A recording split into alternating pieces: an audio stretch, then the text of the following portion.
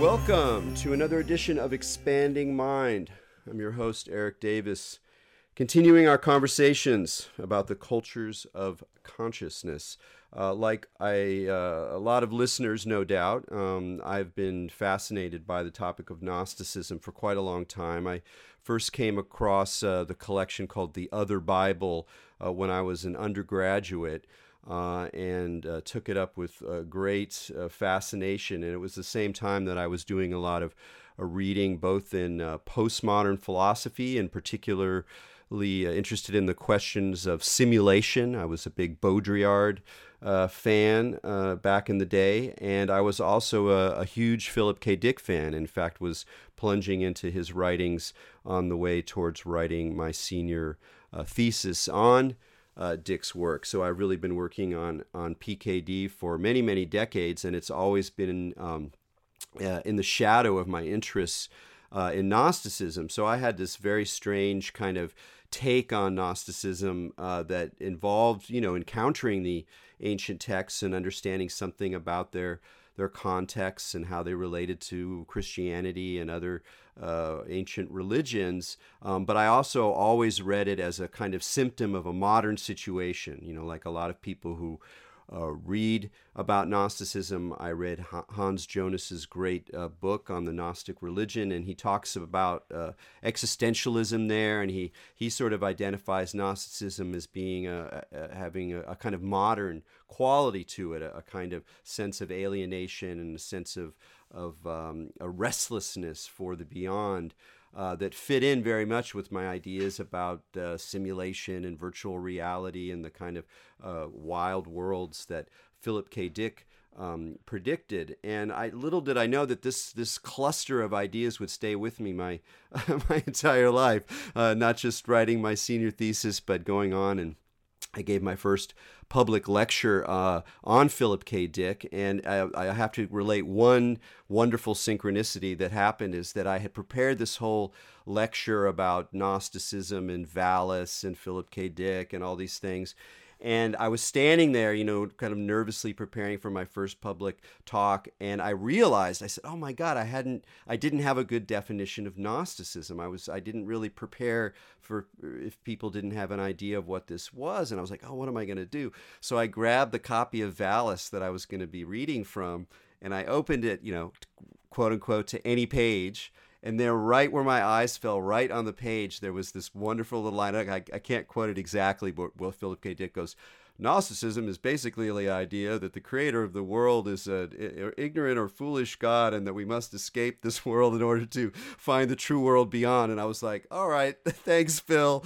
So Gnosticism has been part of my intellectual and spiritual life, kind of from the get-go, and it was one of the high points of my graduate school career, where I went to Rice, as many of you know, to get my PhD in religious studies, to do a course on Gnosticism, which would be, cool enough thing to do, but I got to do it with April DeConnick, who is one of the leading scholars of Gnosticism these days, and not only, knows her stuff inside and out, but has a good cantankerous approach, one that is very much along my lines. We'll be talking about some of the different ways that scholars have come to talk about Gnosticism, especially more recently, and the way in which April pushes back and offers a different way of thinking about it in her new book in particular. I mean, she's been writing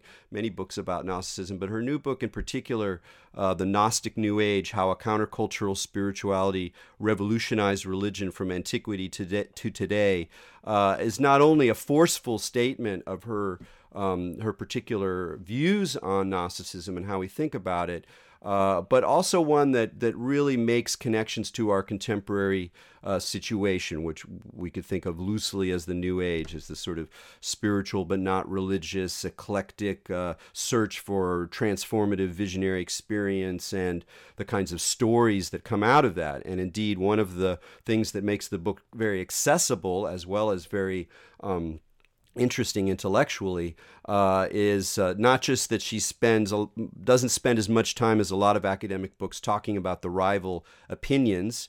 She trusts that if you really want to know more, you can go read those texts, and she alludes to them. But a lot of academic books, there's this kind of constant badminton game of like, oh, they say this, I say this, they say this, and they're fighting wars on every page. And here we get a nice statement of April's views.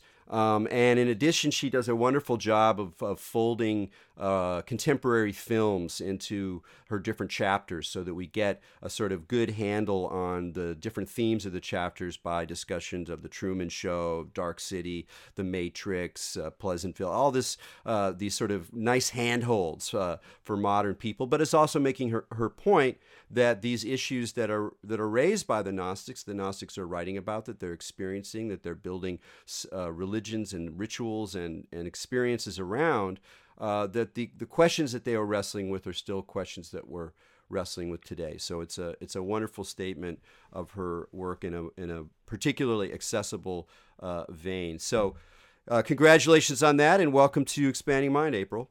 Thank you very much. Thank you. It's good to be with you. Yeah, great. Well, I think a fun place to start would be to situate your book, and particularly your emphasis on Gnosticism as a countercultural religious sensibility or spirituality, to put it in the context of some of the contemporary debates within scholarship about Gnosticism. What does the term mean? What should we even use the term? It's a lot of contention, over the years about how we interpret Gnosticism, how we think about it.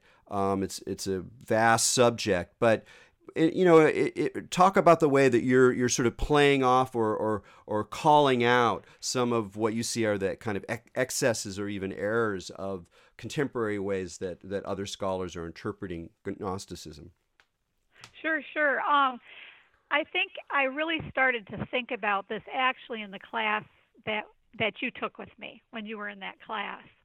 And when we were really trying to figure out how to go back and look at these texts and talk about them as Gnostic texts, because the opinion that has kind of triumphed in academia right now is that there's a very limited, we can use the word Gnosticism very limitedly or not at all, because it's not an ancient word, but a word that was really is really quite contemporary, and that a scholar can create his or her own category of Gnosticism depending on their selection of texts and whether they want to, in what kind of typologies they want to put in place.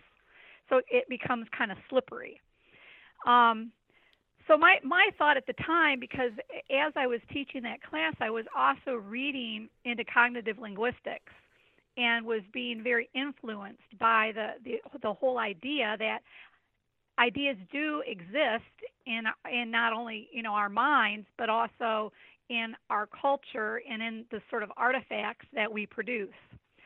And that I started to wonder if we could apply that idea to the ancient texts and start to look at the way that the word Gnostic itself was being used in those texts, to see if we could understand it as an ancient mental category. In other words, people were using the word. When they used it, other people knew what they were talking about. It had a range of meanings, and one could use it in a positive sense or a negative sense, or maybe perhaps even a neutral sense, depending on the sort of context that you had. So that's where I started. And this was different than, I mean, some of the arguments that have been made in a contemporary sense. The style of the argument will be familiar to people, which is that basically, it's a little more complicated than this, but basically, we only know the word Gnostic. We only know the idea that there were Gnostics in the ancient world based on people who didn't like them, anti heresy guys that associated Right. with the church that we come to know as the Catholic Church. And so, therefore, if we use these terms as scholars, as historians, to talk about the ancient Gnostics, we're really just playing into the hands of the people who hated them. So, almost as a way to like protect their own right to be who they were, we shouldn't use this pejorative term. There's a certain logic to that. It makes sense. It's almost kind of goes Right. along with some of the issues in academy. But from the sense I get from you is that we're throwing out the baby with the bathwater when we do that. Exactly. And what it ended up doing, at least for me, is it put the brakes on. Like, I couldn't do my work. So it became impossible to really talk about these Gnostic groups in any sort of comparative sense at all. And so what was happening is that scholarship was getting very almost ghettoized in terms of, well, you could talk about the Sethians, but then you could only talk about this one Sethian text because this group here or author may be very different from these others. And so what's been happening is that the differences have been being emphasized and being used as a way to stop us from really talking about the similarities, which exist. And the deeper issues. I mean, it's really interesting to me. It's like one of the things that going into graduate school and really learning a discipline.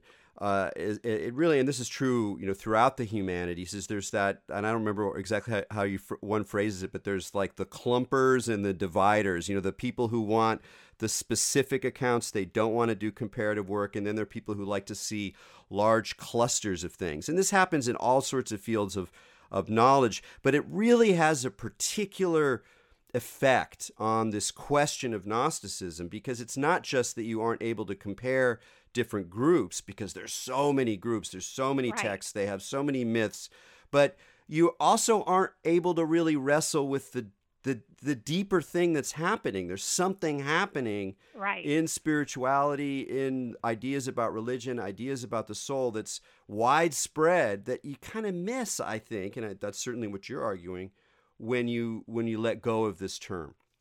Right. So what is the baby that gets thrown out with the bathwater? Yes, well, that's that. Well, and that is the question that I asked myself, and that's why I started by going back and really looking at how the ancient people were using this word. What were they attaching to this word? And I wanted to try to understand the Gnostics almost like an anthropologist. I wanted to understand, like, if I were living back then and I was going around and talking with these people in their groups, what would I find they were actually thinking and doing? Okay, that made them distinct from other religious people in the ancient world. And what I discovered, I mean, it's right off in the first page of Irenaeus and his Against the Heresies, is that they are worshiping a different God than we are, and that started me thinking along the terms of, okay, so they're worshiping a different God. This is a transcendent God, and what that worship has done then is it's really flipped everything else about religion. And so then when you go through someone like Irenaeus or Tertullian or even the Gnostic literature itself, you can see that what they were doing by worshiping this transcendent God is then saying that all the gods of all the other religions are demonic. They're demons, they're lesser, even the creator God, even the Jewish God. And that also meant that it gave them the power to look at religious scriptures differently. So they began developing hermeneutics in which was really a reverse hermeneutic to what other religious people were doing and how they were reading texts. So they began reading them to look for proof, really, of this transcendent God, and that indeed God, like the Yahweh God, was really a demonic creature. Yeah, well, it's one of the things that always struck me when I first kind of understood about how much how important this sort of cross reading or reverse reading was for the Gnostics. I'd always imagined these scenes, and because they seemed that seemed very contemporary. It seemed very. It was like conspiracy theory. It was like a strange cult over here rather than mainstream religion. But I always imagined like two guys talking, and the one saying, "Yeah, I was just hearing about the Garden of Eden the other day and the story of the God and and then they disobey him. Why did they disobey him? And then they get kicked out, and this evil serpent tempts them, and the other guy goes, "No, man, that's not the real story. Here's the real story. That guy's actually a fool. The good guy was in the serpent. They had to get out of there. They were trapped in a false reality." And I'm like, oh my God, this is so science fiction. This is so conspiracy theory. It's so like a Thomas Pynchon novel. And exactly. Where does that come from? Is this something that emerges at in this time of antiquity? Is it because it's such a modern sensibility, and you just don't it doesn't feel like you see it much earlier than this. No, I haven't been able to trace it earlier than this, Eric, and that's the thing that's so puzzling to me. It seems to me that in the first century we have, and this is what I actually call this Gnostic spirituality, it's a new emergent cognitive structure, and I really think that revelation is coming into play here. So that I suggest in the book that perhaps one of the places that the spirituality emerges is in the kind of temple experience in Egypt of kind of tourist Greeks and tourist Jews going to those temples to, pay to ask questions or be initiated and see the ultimate God and that sort of thing. And I think that whatever those experiences were, that those people came out and said, "Wow, that God wasn't Zeus. That God wasn't Yahweh, so what the heck's going on?" And I think that it's these sort of revelatory experiences that people have that turn them back then to their scriptures that they know, where they begin searching for answers to those their revelatory questions. And that's going to involve having to turn those texts upside down. I love hearing that speculation, but it seems like a very legitimate one to me. And one aspect of it is the stress that you make on both experience, altered states, other Right. states of consciousness, and then the notion that these experiences can help shift cognitive structures. In that Right. language, and I know this is a really important part of especially your more recent work, is that you're interested in cognitive psychology. You're interested in the questions of altered states as real phenomenon that make real differences. And this is already a shift from more traditional historical ways of understanding these texts, where they kind of just assume people are kind of people. And so what we're seeing is the clash of ideas or the clash of ideologies or different religious Right. structures or different power systems. And you're saying, okay, that's all going on, but there's also something that's happening to people that involves Right. extraordinary experience, and that it can have a real effect on cognitive structures, on the way in which we inhabit our consciousness. It can. And so the argument that I'm really trying to make is that Gnosticism is not a religion, but it creates religions. So it's a form of spirituality that's an ecstatic form of spirituality where the person actually comes into direct contact with something transcendent that they identify with, a transcendent deity or a transcendent reality. And it's not just a reality that's out there, but they feel it's immanent, that it's something inherent in themselves. So there's this connection that they have with this deity, and that's powerful. That's really powerful. And to go around and think that you are in some way God, not just God-like, but really empowered as God. And so there's quite a bit of ancient literature trying to deal with this idea, and really struggling to try to understand what position that then puts the human in. And there are texts both in the Hermetic literature, also Plotinus talks about it, that the Gnostics think that they are at least on the footing with the gods of the religions, if not higher than them, which gives them a very interesting human responsibility and also power. It empowers them to control the kind of lower deities and to bring about change in the world. So here, I'm glad you mentioned the Hermetic text, because here's a distinction, and I'll try to be as like crisp in the distinction to get, because I'd really love to hear your feedback. It's one of the ongoing enigmas for me is that you can see the way that the traditions that we call Hermetic, or in as well as some mystery traditions, share features, some very strong features with Gnosticism with a capital G. There's a sense of the importance of transformative experience, of otherworldly journeys, of levels to the cosmos, and we see something similar with Platonism and Neoplatonism as well. But one distinction that people have made, I mean, it goes always all the way back to, I think you pronounce it Festugière, the great French. Is he made this very strong distinction between Hermeticism and on the one hand and Gnosticism on the other. Hermeticism, even though they share elements, the Hermetics generally have a relatively positive feel about the material world, about the objects and images and icons of our world, that there's something sort of good, or at least potentially yummy, that is sort of running through the cosmos. Right.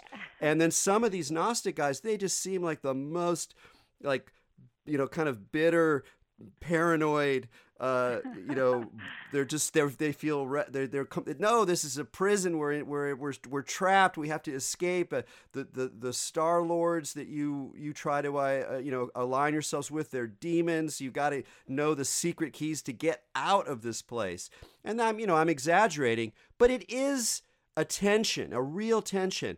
And I'm curious how why does that tend, like, what caused that, especially what made the Gnostics, who seem more unusual than the Hermetics in this sense, what helped encourage this almost this more intense devaluation of the material world? Was it politics? Was it the grimness of life? What is your sense of what caused that kind of intense desire for escape? Well, let me just start first by just speaking to the Hermetic Gnostic question, because I'm of the opinion that the Hermetics are basically pagan Gnostics. I mean, it is a form of Gnosticism. They are after worshiping the transcendent God, and actually they don't have as positive a value to this world as people like to think they do. If you take a look at their literature, they have a varied view of it depending on what literature you actually read. Because the Hermetic literature are compilations, so they have different views. So I kind of look at Gnostic spirituality because it's one of these cognitive categories that it has a lot of flexibility. So it's like the best example I think of every day is the chair. So when we think of a chair, we all know what a chair is. It has certain features. You sit on it. But then things start getting a little bit fuzzy with it. I mean, there are armchairs, there's armless chairs, there's even beanbag chairs. Chairs are different than couches, but exactly how they're different from couches is a question. And so there's a lot of flexibility in the category. And I see that the same thing with this Gnostic spirituality, is that there's some flexibility in how different Gnostic thinkers may view the world.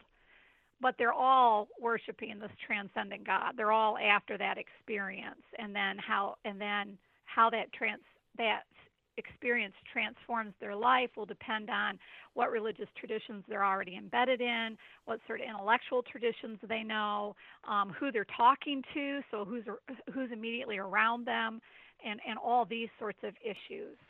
So I imagine you're going to have some real pessimistic ones, and you're going to have more optimistic ones. Yeah, that makes sense. And then you have some Christian ones, and that's one of the Right. really interesting twists. You know, I one of my favorite chapters in the book is your chapter about Paul, because even though Yeah. I know that there were Gnostics who read Paul, and that some of the stuff that are in the New Testament, like some of the classic, most important theological texts in the New Testament, can be read from a Gnostic point of view. Still, until I read your chapter, I realized that I was always thinking, well, there's Paul, who's kind of like what we would now think of as a real Christian, and then there's these Gnostics who are Yeah. interpreting him in their kind of wacky way.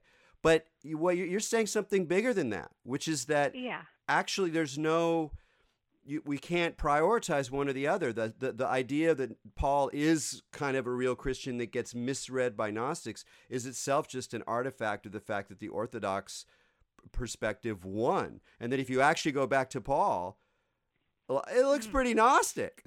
I know. I know. And, I first realized that when I read an article by Quispel, one of the last articles that he wrote on Paul at the end of his life, and where he really lays out Paul as a mystic. But that article kind of reoriented me a little bit on Paul, and I started to go back and said, what if we take off the Christian lens from Paul? Let's just remove it and see what we can see. I did the same with the Gospel of John, and I think actually the Johannine chapter may be my favorite chapter in that book. I really liked looking at John actually as a gospel that was written by an early Gnostic. Yeah, Probably a Christian Gnostic. right. And it's really funny because that's where you start to realize, I mean, for me, it's part where you start to realize how these stories that we tell about these texts and these people are there's so much invested in them that there's like, wow, no, it's that the Orthodox view of these things still structures how we approach them in some sense, even invisibly. That's exactly right. That's a good way to say it. And that the Orthodox view of things still structures things for us. We're brought up in that environment. We're brought up to look at these materials through that lens.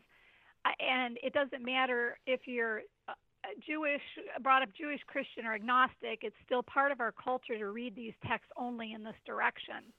And so it took me a long time to figure that out. And once I did, and I tried to remove that lens, wow, I think things really opened up for me. Well, this raises another question for me that I've always found interesting as someone who has been reading books about Hermeticism and Gnosticism and ancient religion for decades, and that, like a lot of people, it is both a intellectual pursuit and to some degree a spiritual one, in the sense that there's something about these questions, these issues that reading history, wrestling with even very arcane scholarly debates, still feeds something larger. And I went on to the Amazon page for the new book and read a number of the very favorable reviews. But what interested me is, again, a lot of the people who were posting were like me. They were like, I mean, I got a PhD, but I'm not, I didn't come into it as a scholar with a capital S. And a lot of these people were clearly, free, whatever. They have their lives, they got their jobs, and they just happen to be fascinated with the stuff. And they're like, I've been reading this stuff for 30 years. Right. I've read 150 books about this stuff, and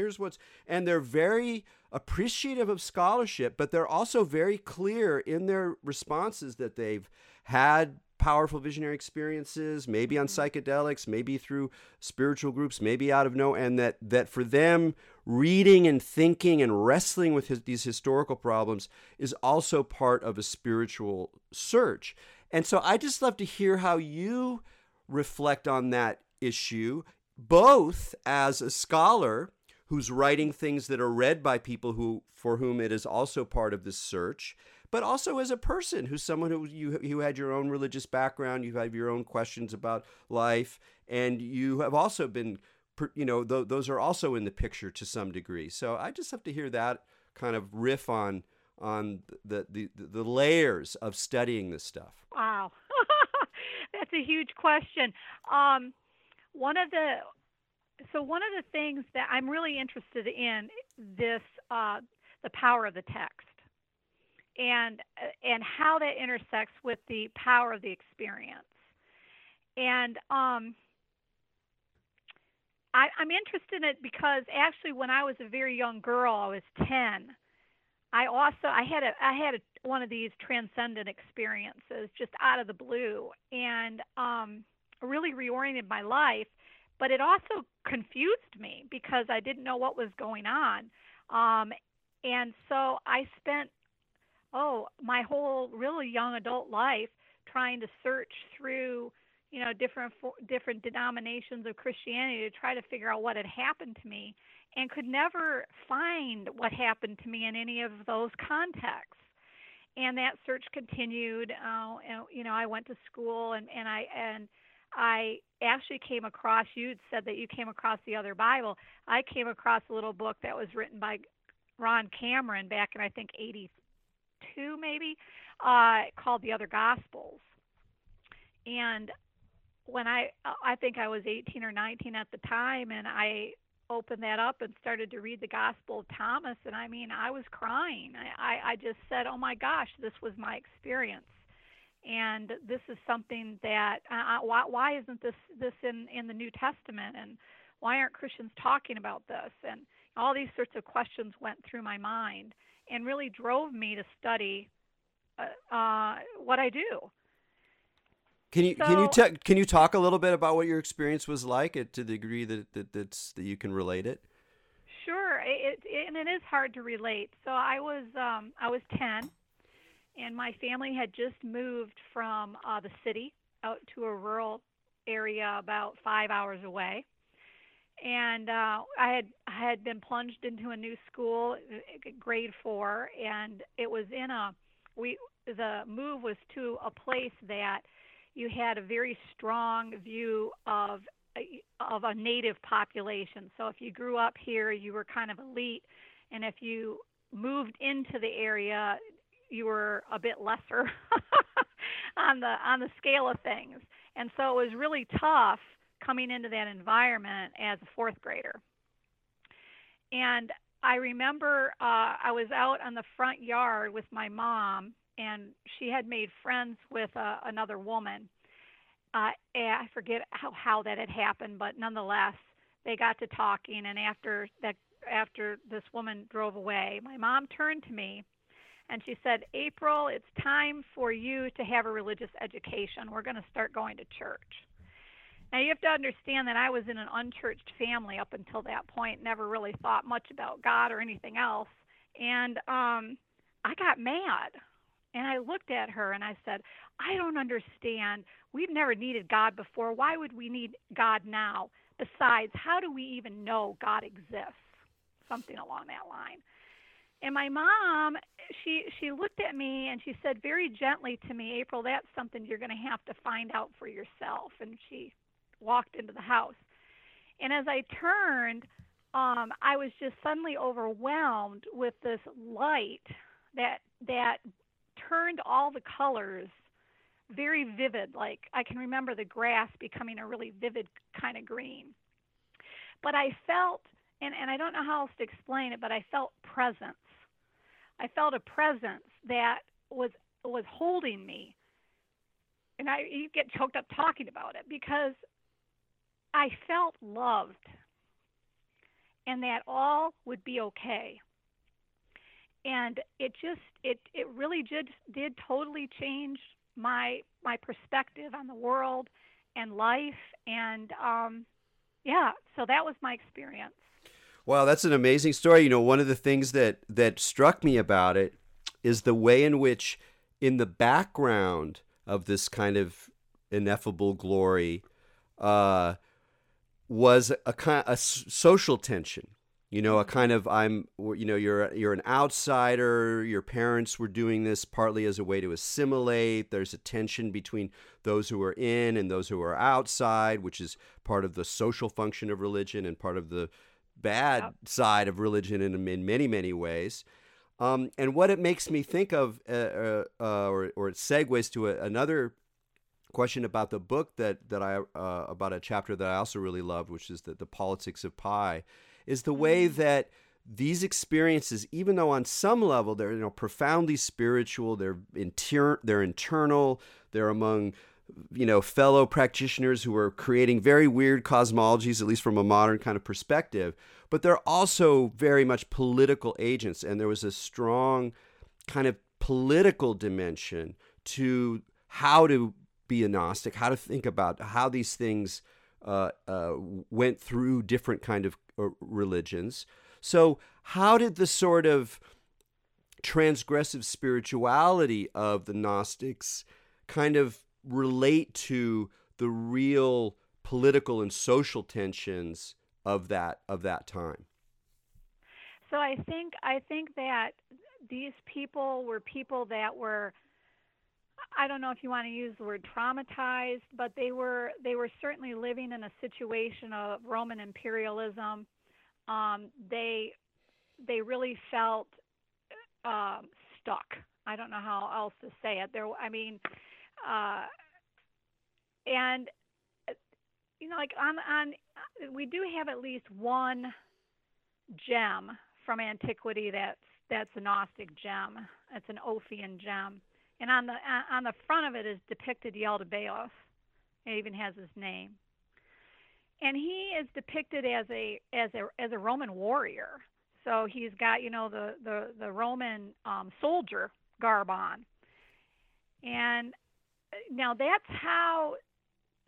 the transfer these people were making. They really understood that the gods who were controlling this world were like the Romans.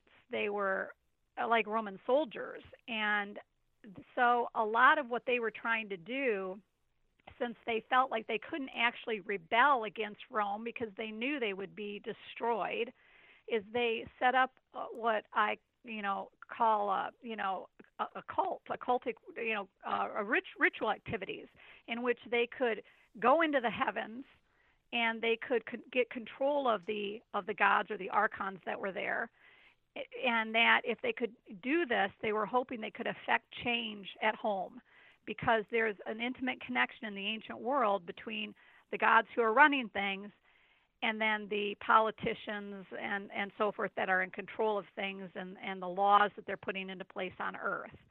And so they were really attempting to resist that.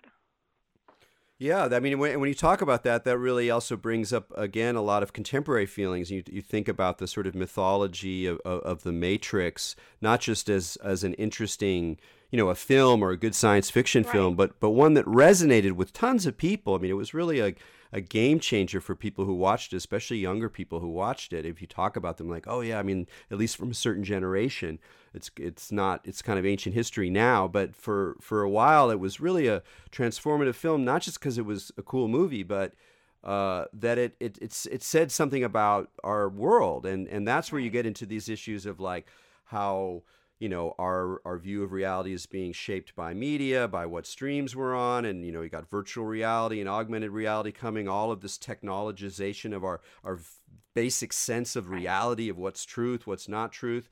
And so some of this Gnostic paranoia, if you will, or Gnostic suspicion, really strikes a chord now. I think so.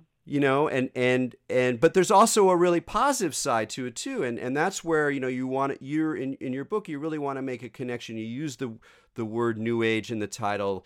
That's a extreme thing to do from a scholarly point of view. They're like, there's no real connection. What are you talking about? And you don't go too much into the history of the New Age or modern spirituality, alternative spirituality.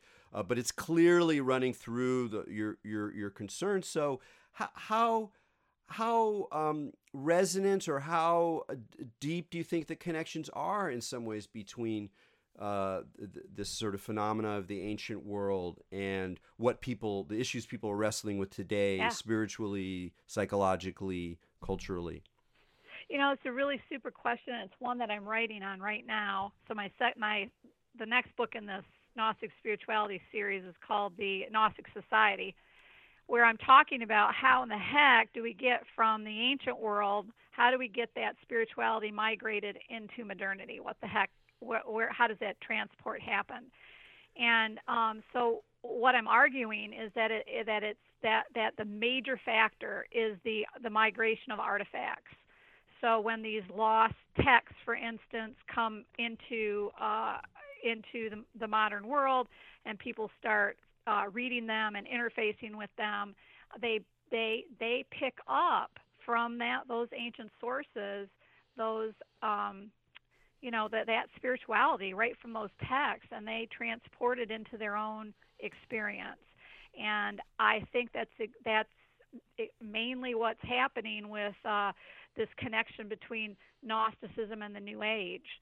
So some people are really selective. I call those guys paragnostics. They might just want to take one aspect, but you get other people who are taking the whole frame and plopping it in modernity.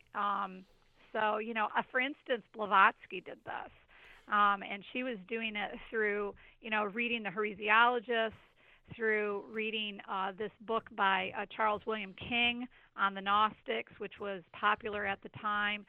She also had access through King's book to Pistis Sophia, which had just been published and translated. And so she makes the argument that there is a transcendent God, and it's not the Jewish Christian God, and so on and so forth. So she brings the whole darn 9 yards into modernity. Well, I love that description about the artifacts, because that's always the way that I've seen it. I mean, for me, books and writing are absolutely woven into the questions of spirituality. Even if we acknowledge that there's things about spiritual experience that are ineffable and that aren't marked by texts, there's even a line Eliade has about, like, we're sort of, as moderns, we're condemned to learn about the life of the spirit through books. But to talk about PKD, to go back to Phil Dick, that idea you had, this particular way you phrased it about artifacts. We interface with texts that are discovered and translated, and then there are artifacts in our hands. We read the text, and something changes in us. We pick up something that was there. In Valis, Dick has this very science fiction notion that the text, the Nag Hammadi texts, actually contained a kind of virus, and that when you read them, it goes into your eye, and it cross-bands you, and it turns you into what he calls a homeoplasmate. So he's got this science fiction reading, but in a weird way, it's just kind of an allegory of this process that you're describing, whether we think of it in terms of memes or cognitive structures. There's some kind of actual transmission that happens in a material way. It's not just some idea realm, and that's a fresh way of approaching the question of influence, I think. Yeah, and it's really exciting when you start looking back through the materials, which is what I'm trying to do now as I write this book, in terms of you can actually start to chart how these different, I call them alpha channels, like Jung was an alpha channel, and I think Blavatsky was an alpha channel, where they're right there with those primary sources. They're also into the academic materials, which is another channel, and they're pulling that all together into something new. And then that's something new, then that becomes channeled out into all different kinds of directions, and different new religious movements arise, or writers pick it up, or film producers pick it up. So it's actually not as difficult to track these things as you might think. Yeah, well, because then you can then the ways that you trace influence and connection, it's really an interesting issue, because on some level, that's what historians do. If you read a book that's a history of this, they're going, this guy picked this up idea from them and read her book and mixed them together, and then you get this. And when it's done sort of, generically, it's like, it's, interesting, informative, but it's often not as juicy as it could be. But it changes its sort of character when you start to recognize that something is actually being transmitted. It's like there's a Right. transmission. It's not Right. just a kind of like, oh, I'm grabbing an idea from here and I'm grabbing an idea from there. It's an interesting That's why I'm calling them channels. I'm channels. actually channels because Yeah. that's what's happening. Yeah. Well, Yeah. this raises like a question I kind of alluded to earlier, which in terms of the fact that this material, even in particular, you know, if we look at all the texts you can read, all the ancient religions you can read about, in my experience, and I think to a lot of other people, in a lot of other people's experience, there's something particular about Gnostic material that has a very sparkly, infectious quality. It's very lively. And then as a scholar, again, you must be aware, and particularly with the new book, which is written, you know, with a popular audience as well as a scholarly audience in mind, that you're aware that you're writing books that aren't just being read as intellectual treatises, arguments, critiques, histories, but they're also being read in a context where a lot of the readers are themselves, in a way, seeking these channels and wanting these channels. And I'm just curious whether it's in terms of you know, letters you've gotten or contacts with individuals you've had, or even your own sense of responsibility, or that in some ways you're nurturing something, or you're allowing something to be reconfigured for people in a real way. How does that play much into your scholarship, or do you tend to kind of not think about that too much? No, I think about it. And it's a big motivating factor for me. You know, I was once gave a talk somewhere, and you know, after the talk, a scholar came up and said, "Yeah, I've read through the Nag Hammadi literature, and that's just all just total craziness. It's just like mental illness craziness." And at that point, I thought to myself, "Oh my gosh, this person actually doesn't understand what they're saying." So like, so all that person can do is say they're crazy.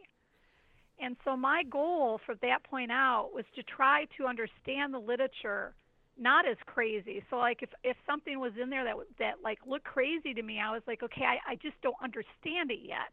And I kept working and working at it until I got it. And then I wanted to write a book in which I could transfer some of that knowledge and some of that really appreciation for what these Gnostics were doing. Well, one of the questions I've always had is when talking about the Nag Hammadi texts, you know, there's this jar with all these scrolls, and they're kind of different. They're not all Gnostic. You got some Plato in there, you got Right. some Hermes in there, Hermetics in there, and of course the Gnostic texts themselves are from all over the map. You Right. got Sethians, not Sethians. I know it's like an eternal and perhaps unanswerable question. What was this library? Was it a collection of a Gnostic group? Was it some monks who were just like to have a lot of different literature around? Was it a group that believed that all of these had different purchases on the truth? Even if we don't really know, what is your sense about who put those texts together and why they're so diverse as a Yeah, collection? sure, sure. You know, I think that these were Egyptian books of the dead that somebody owned. It was their own personal library, which they were taking with them in their grave. Um, there, there's a really popular story that these texts were buried by monks because they're close to a monastery. But one of the things that you don't hear in that story is that that they're actually found in a burial ground, and there was a skeleton next to the jar. Hmm. So I think these were not from a monastic library. I think this was a personal collection of somebody who was either Gnostic or ancient esoteric kind of thinker who these texts were important to because they told them something about their life and their death, and in some ways would help them make that transition successfully, just as the books of the dead did for Egyptians for centuries. And it's great too, because then that's another sort of connection between now and then. It's not simply that people today continue to have extraordinary experiences. Sometimes they transform their whole viewpoint and they become more transgressive in terms of mainstream religion, which is a pattern that you identify with the ancient Gnostics. But it's also the case that there's people then, scores of people who are like us in the sense that we're just reading all these different things, and they're fascinating. We recognize that they're contradictory. We know there's something going on, but we can't really identify any particular take as being like the one that you're going to plant your flag on. And that's part of spirituality. That's part of existential life. That's part of being an awake person, is that you surround yourself with these views, but you don't necessarily come to a specific conclusion. So that's another point that seems very, very modern to me. Right. I agree.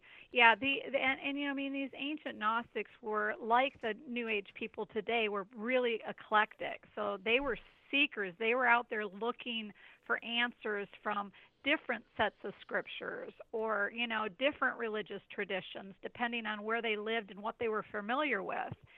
And but they weren't, and I really want to emphasize this, they weren't doing like a cafeteria style religion. They weren't just sticking anything on the plate.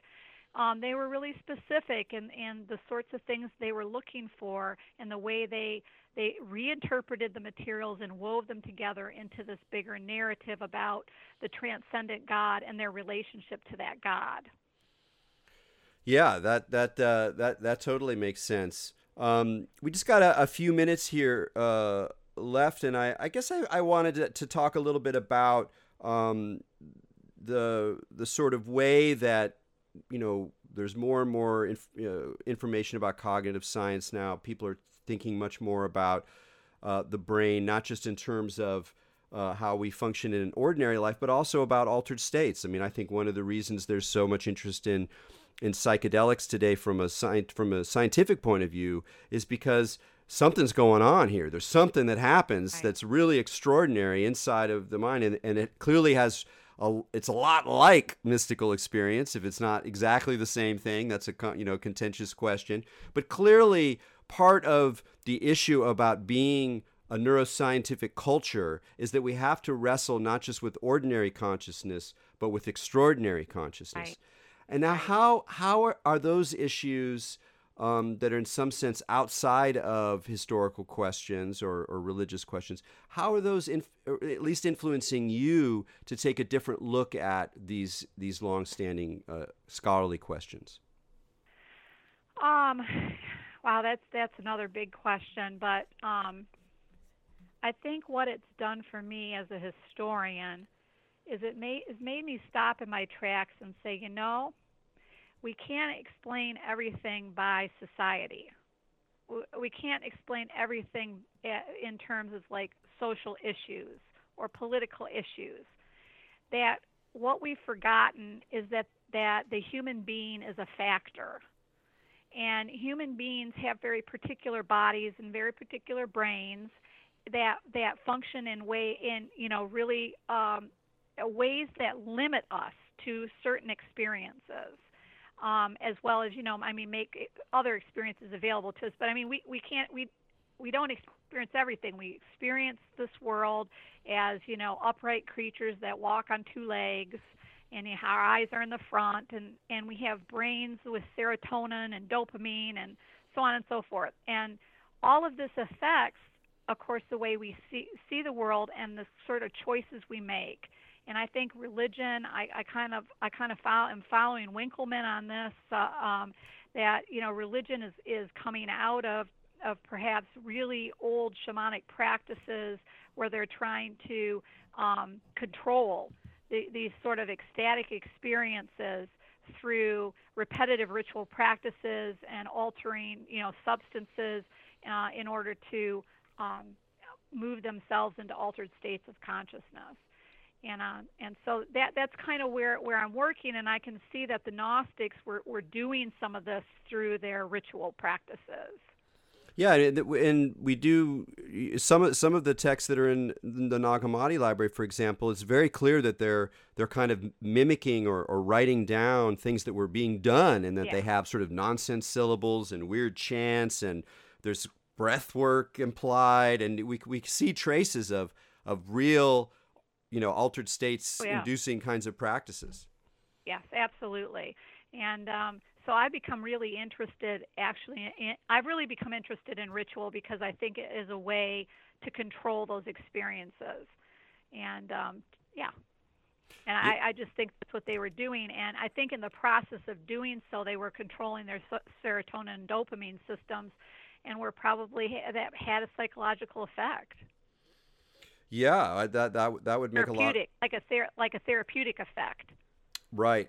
Are you getting into those kinds of issues more detailed in the current work you're doing? Um, you know what? Perhaps not in this particular book, but I will in the third book in the series, which is will be more case studies of like sort of Gnostic Americans. Oh, wonderful! So that's great. I hadn't realized that this was just the first of a trilogy, and that you're going to be bringing us into the modern world. That's great But news. I didn't know it either, but it has manifested itself that way to me, and so that's what we're going with. That's wonderful. Well, I feel like also like mentioning that you invited me to the symposium you're holding pretty soon here in Houston at Rice. And what's the theme? Tell just a little bit about what the theme of that symposium is. Yeah, so it's called Gnostic America, and we are looking at the afterlives of Gnosticism in American culture and religion. So we have a lot of wonderful folks coming, and yeah, I'm looking forward to your paper, and I'm going to be testing out some of my thoughts that I've been talking about today on artifact migration and kind of how this shift into modernity was made and why it was made. Yeah, I'm looking forward to it tremendously. And also, folks, Miguel Connor's going to be there, one of my Yes. best friends, and I love the guy, and he's like, I love his show, and I think it's wonderful that there's room for non-academic scholars as well, people who have been really working on this stuff in a long ways, because it's an important place to acknowledge the widespread interest in these things. So I look forward to it very much, and I want to thank you so much for joining us on Expanding Mind. Thank you, Eric. It's been my pleasure. Great. That was April DeConnick, author of The Gnostic New Age. And until next week, keep your minds open.